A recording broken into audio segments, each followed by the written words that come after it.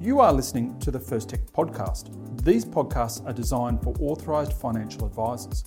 If you are not an authorised financial advisor, you may find the content of this podcast difficult to follow as it assumes you have the necessary training and qualifications to understand the concepts discussed.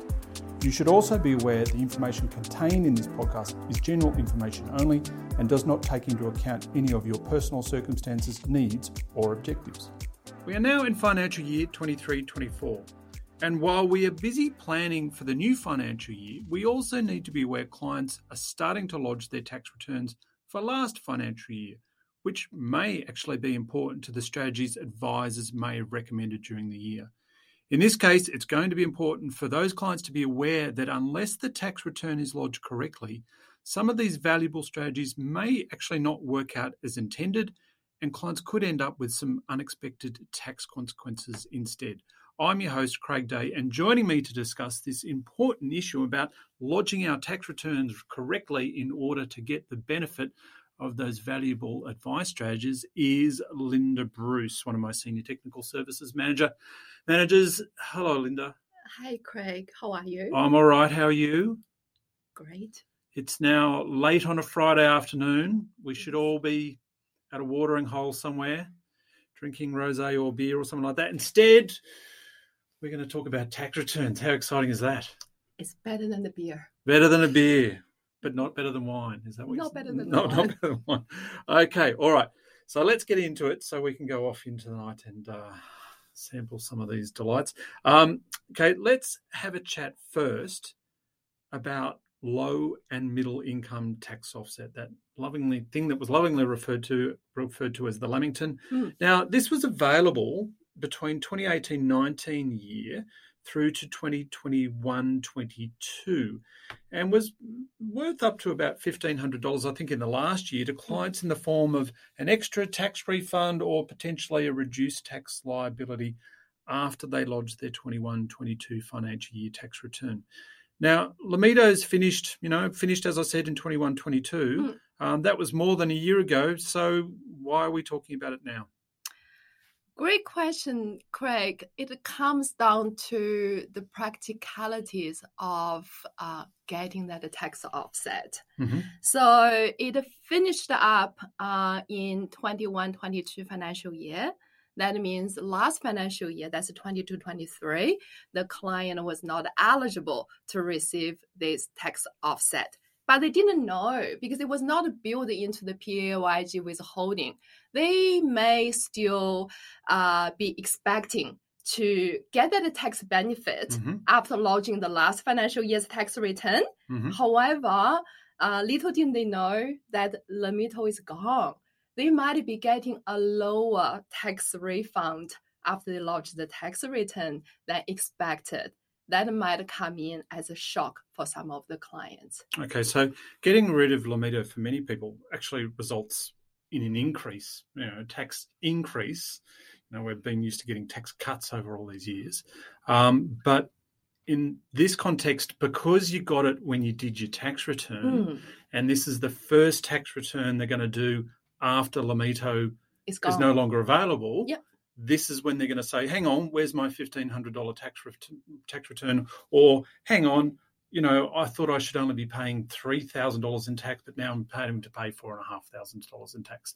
And this is because of it, isn't it? That's right. That's correct. All right. So we need to be aware of that in terms of our clients' cash flow and after-tax position. Now, okay, Lamito's gone, but the low-income tax offset is still available, isn't it? That wasn't one that went away. That's correct.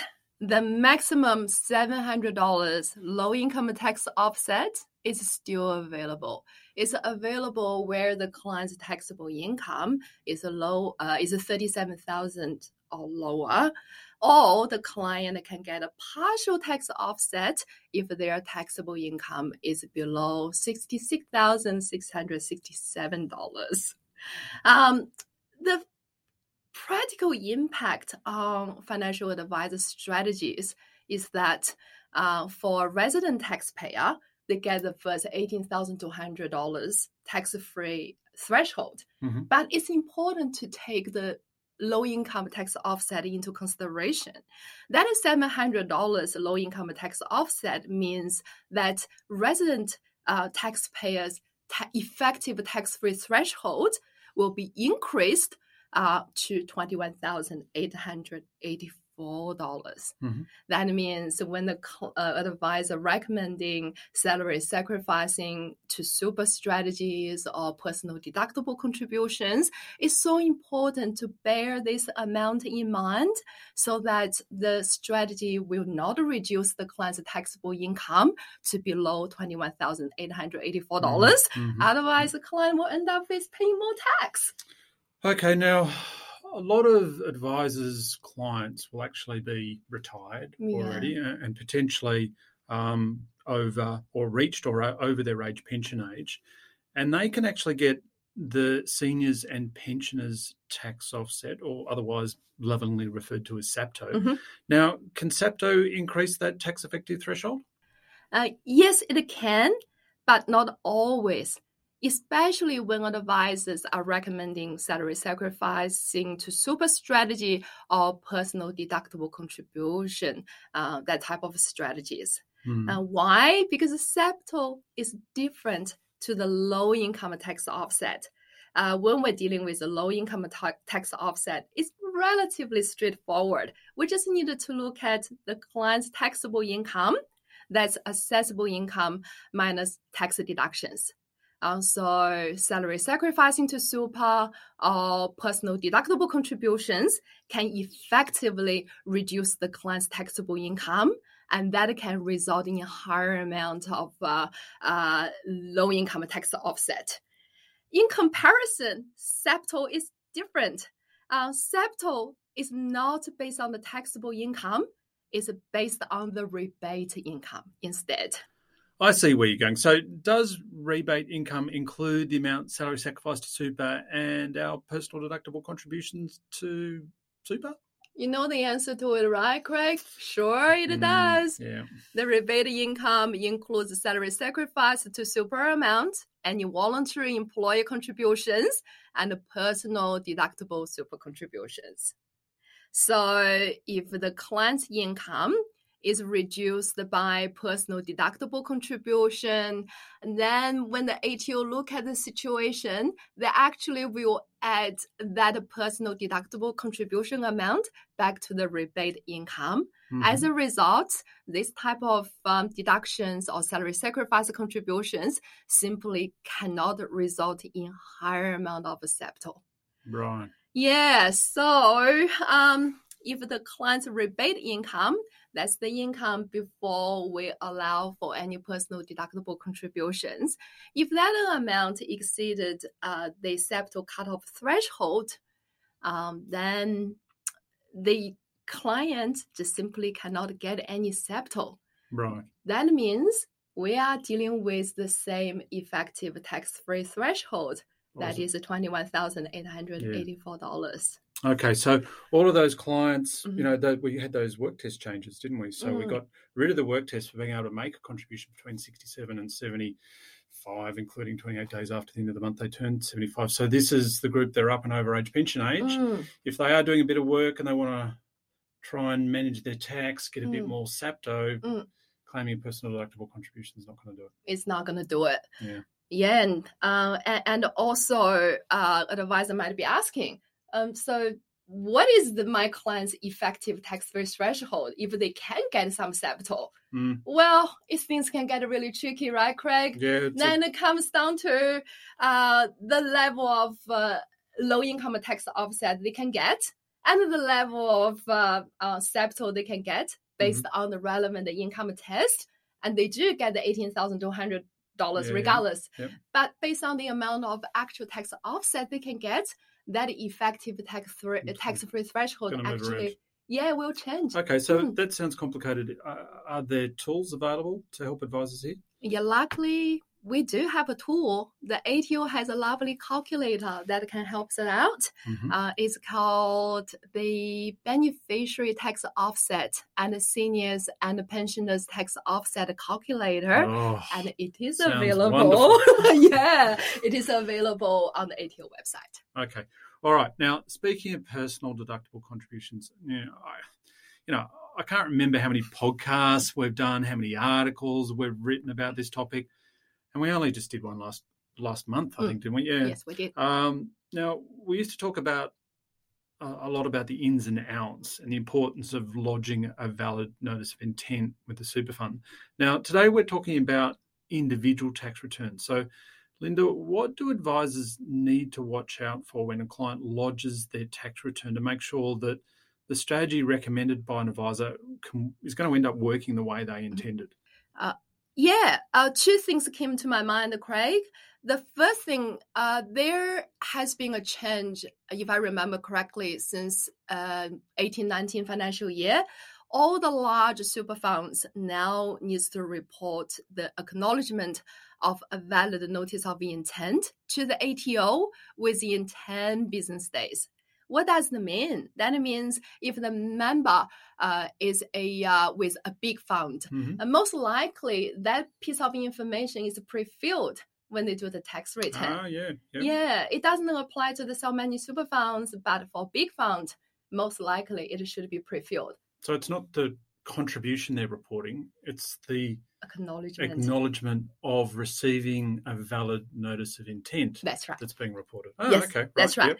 And so then that feeds into, so when they go on to ATO online services and they want to do their tax return, it's all pre-filled. It should be. It should be there, right? Yeah. Yes, that's right. All right. So the advisor, first thing first, should check whether that piece of information is pre-filled. If not, what's the reason behind it? Maybe you want to double check with the fund to find out whether the fund actually acknowledged the notice of receipt of the notice of intent. If they did, maybe there's some data matching problem with ATO, but at least you know that you are doing the right thing, but double check. But you might find out the client might have forgot to lodge the notice of intent. Now, before lodging the tax return, you still have the opportunity to fix it. Yeah. What about if they got an SMSF? Well, can I say good luck? Yeah, they don't report, They don't report it. Double check with the fund, an administrator, tax accountant, do whatever you need to do. Okay. Yeah. And you said two things. Yeah. The second thing is actually claim the tax deduction in the tax return. Sounds pretty simple, doesn't it? Sounds pretty simple. We did get a lot of calls from advisors. We got a lot of calls on this one. Advisors saying, my client maximize the non-concessional contribution. We're putting additional $20,000, $30,000 depending on the situation, and we lodge the valid notice of intent. We receive acknowledgement from the fund. Why the ATO issued excess non-concessional contributions determination letter? That was like a mystery behind the scenes. And eventually we found out. The advisor freaks out, don't they? And they think, what have I done wrong? Yeah, that's right. And they haven't done anything wrong. They didn't. No. Yeah, when the client lodged the tax return themselves, or they engage the tax agent to do it, guess what? They forgot to claim the deduction. Just forgot to claim it. Yeah. Yeah. Simple as that. Simple as that. You did not claim the deduction. ATO will allocate that amount towards the member's non-concessional contribution cap. All of a sudden, the member breached the cap. But it's not the end of the world, right?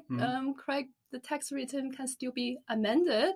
So long you're still in the 2-year review period, you can still amend the tax return. Then the things should be fixed. Okay. So what if there's a delay in lodging the tax returns? We get this question as well a lot, because the ATO might want to do the right thing. They might look at the non-concessional contributions as early as possible before the client actually lodges the tax return. If they use a tax agent, they have the following May to lodge the tax return. And between now and the following May, the ATO might have collected all the information, how much personal contributions the fund reported. Oh, it's more than the cap, and there's no tax deduction because tax return hasn't been lodged. Then that could trigger excess non-concessional contribution as well. So it's really important where an advisor recommend a personal deductible contribution strategy. It's so important to make sure that the tax return is lodged as early as possible. So the benefit of strategy can be carried out as intended. All right. Now, let's move on to government co-contributions. Now, we've got a few calls that clients are eligible, but they actually never receive the co-contribution after lodging their tax return. So what's going on here? Why aren't they getting their money? We don't know 100%, but there's an item in the tax return. The item is called government super contributions item. The ATO advised on their website, they use the information contained in this label in the tax return lodged to ensure that the client receives the correct co-contribution amount. Now, with the traditional paper version of the tax return, the government super contribution label sits in the supplementary tax return adjustment section. It's the item A3. And if a client wants to use MyTax, when they personalizing the tax return, the client needs to select that particular label, the government super contribution label, or if they engage a tax agent, I'm sure the software has an equivalent label. The ATO advised on their website, it is not compulsory for the client to complete the government super contribution label. However, if they are not completed, the client may not receive the correct co-contribution payment. So when investigating advisors' queries, surprisingly, all of these clients did not fill up that label. We don't know whether it's completely 100% relating to the label missing, but based on the ATO information, we think it may have something to do with not completing this label. I can just imagine the situation, with the clients come in to see the advisor provides advice and says, hey, you do this, you're going to get, a $500 co-contribution at the end of the year. They go and lodge their tax return, they don't click the label, and then the client turns around and says, where's my $500 co-contribution? You told me I was going to get it. So now the advisor looks like they got something wrong, but it's not the advisor getting something wrong. Once again, it's maybe that they haven't clicked the proper thing in their ATO Online Services tax return, or haven't ticked the right box in the paper return. So if you're going to be recommending a co-contribution or a non-concessional contribution to get a co-contribution, then you just got to tell them they've got to make sure they tick that box. That's right, just to be sure. Right. Now, what about if we haven't been paid it? What do we do? Oh, perhaps have a chat with ATO to find out why. Right. And there are situations it's quite important to complete that label, especially when client has business deductions, because that label allows the income for co-contribution purposes to be calculated properly. Right. So if the client has certain business deductions, that label may require to be adjusted. And if the client, this is really important, if the client is a joint owner of any investments, could it be investment property, could it be an investment portfolio, share portfolio, managed funds, etc. For tax law purposes, they are regarded as partners in the partnership, which is good news for government co-contribution purposes, because if they were the sole owner of those investments, it's the gross income generated by the assets that needs to be taken into consideration with calculating the government co-con. But when they are considered as tax law partners in the partnership, it's the net income. It's their share of the net income that is after the tax deduction are allowed to be claimed by the tax law partnership. So that means if you don't adjust that label and if you are co-owner of certain investment, the amount calculated by the ATO might be a lot higher. So it's so important to do the adjustment. So in that situation also, dear listener, also remember tax law partnership doesn't mean I'm running a business. That's general law. That's general law concept of a partnership. This just means you're deriving income jointly with someone. So co-owning an asset and generating income. We have article. We have article. Yes, we do indeed. So obviously just really important to work with the tax agent to make sure that the label is correctly completed so the government co-contribution can be calculated and paid correctly. And if advisors want to find out more about co-investment, as you say, we have additional information on this around, co-investment owners, partnerships and financial planning considerations. So go and check those out. Now, what else do we need to know about, Linda? Last but not least, Craig, if an advisor recommends the spouse contribution for the purposes of getting up to $540 spouse contribution tax offset, the advisor needs to ensure that there's another item in the tax return. It's called superannuation contribution on behalf of your spouse item is completed correctly. So where does it sit? If we go to the paper version, the traditional paper version of the tax return is in the supplementary section. It's item T3. T stands for tax offset. If lodging the tax return using a tax agent or MyTax, where MyGov, the equivalent item will need to be completed. All right, terrific. So talked a lot there about different strategies that an advisor may be implementing for their client, whether it's claiming tax deductions or looking at their effective tax-free threshold or trying to get co-contribution. A lot of these will depend on that tax return being correctly completed and all the different boxes checked and all this sort of stuff. So if that doesn't happen, it can actually result in errors being kicked up and all of a sudden we're being issued with an excess non-concessional contribution determination. Calm down, stop hyperventilating. You probably haven't done anything wrong there. It's probably just the tax return hasn't been completed properly. So it's in terms of understanding all of that, it's really important to walk your client through. If you've recommended certain things, you need to tell them they've got to click those boxes in the tax return. Now, I think that pretty much sums it all up. Yep, I agree. Right. Thanks, Linda. Thanks, Craig.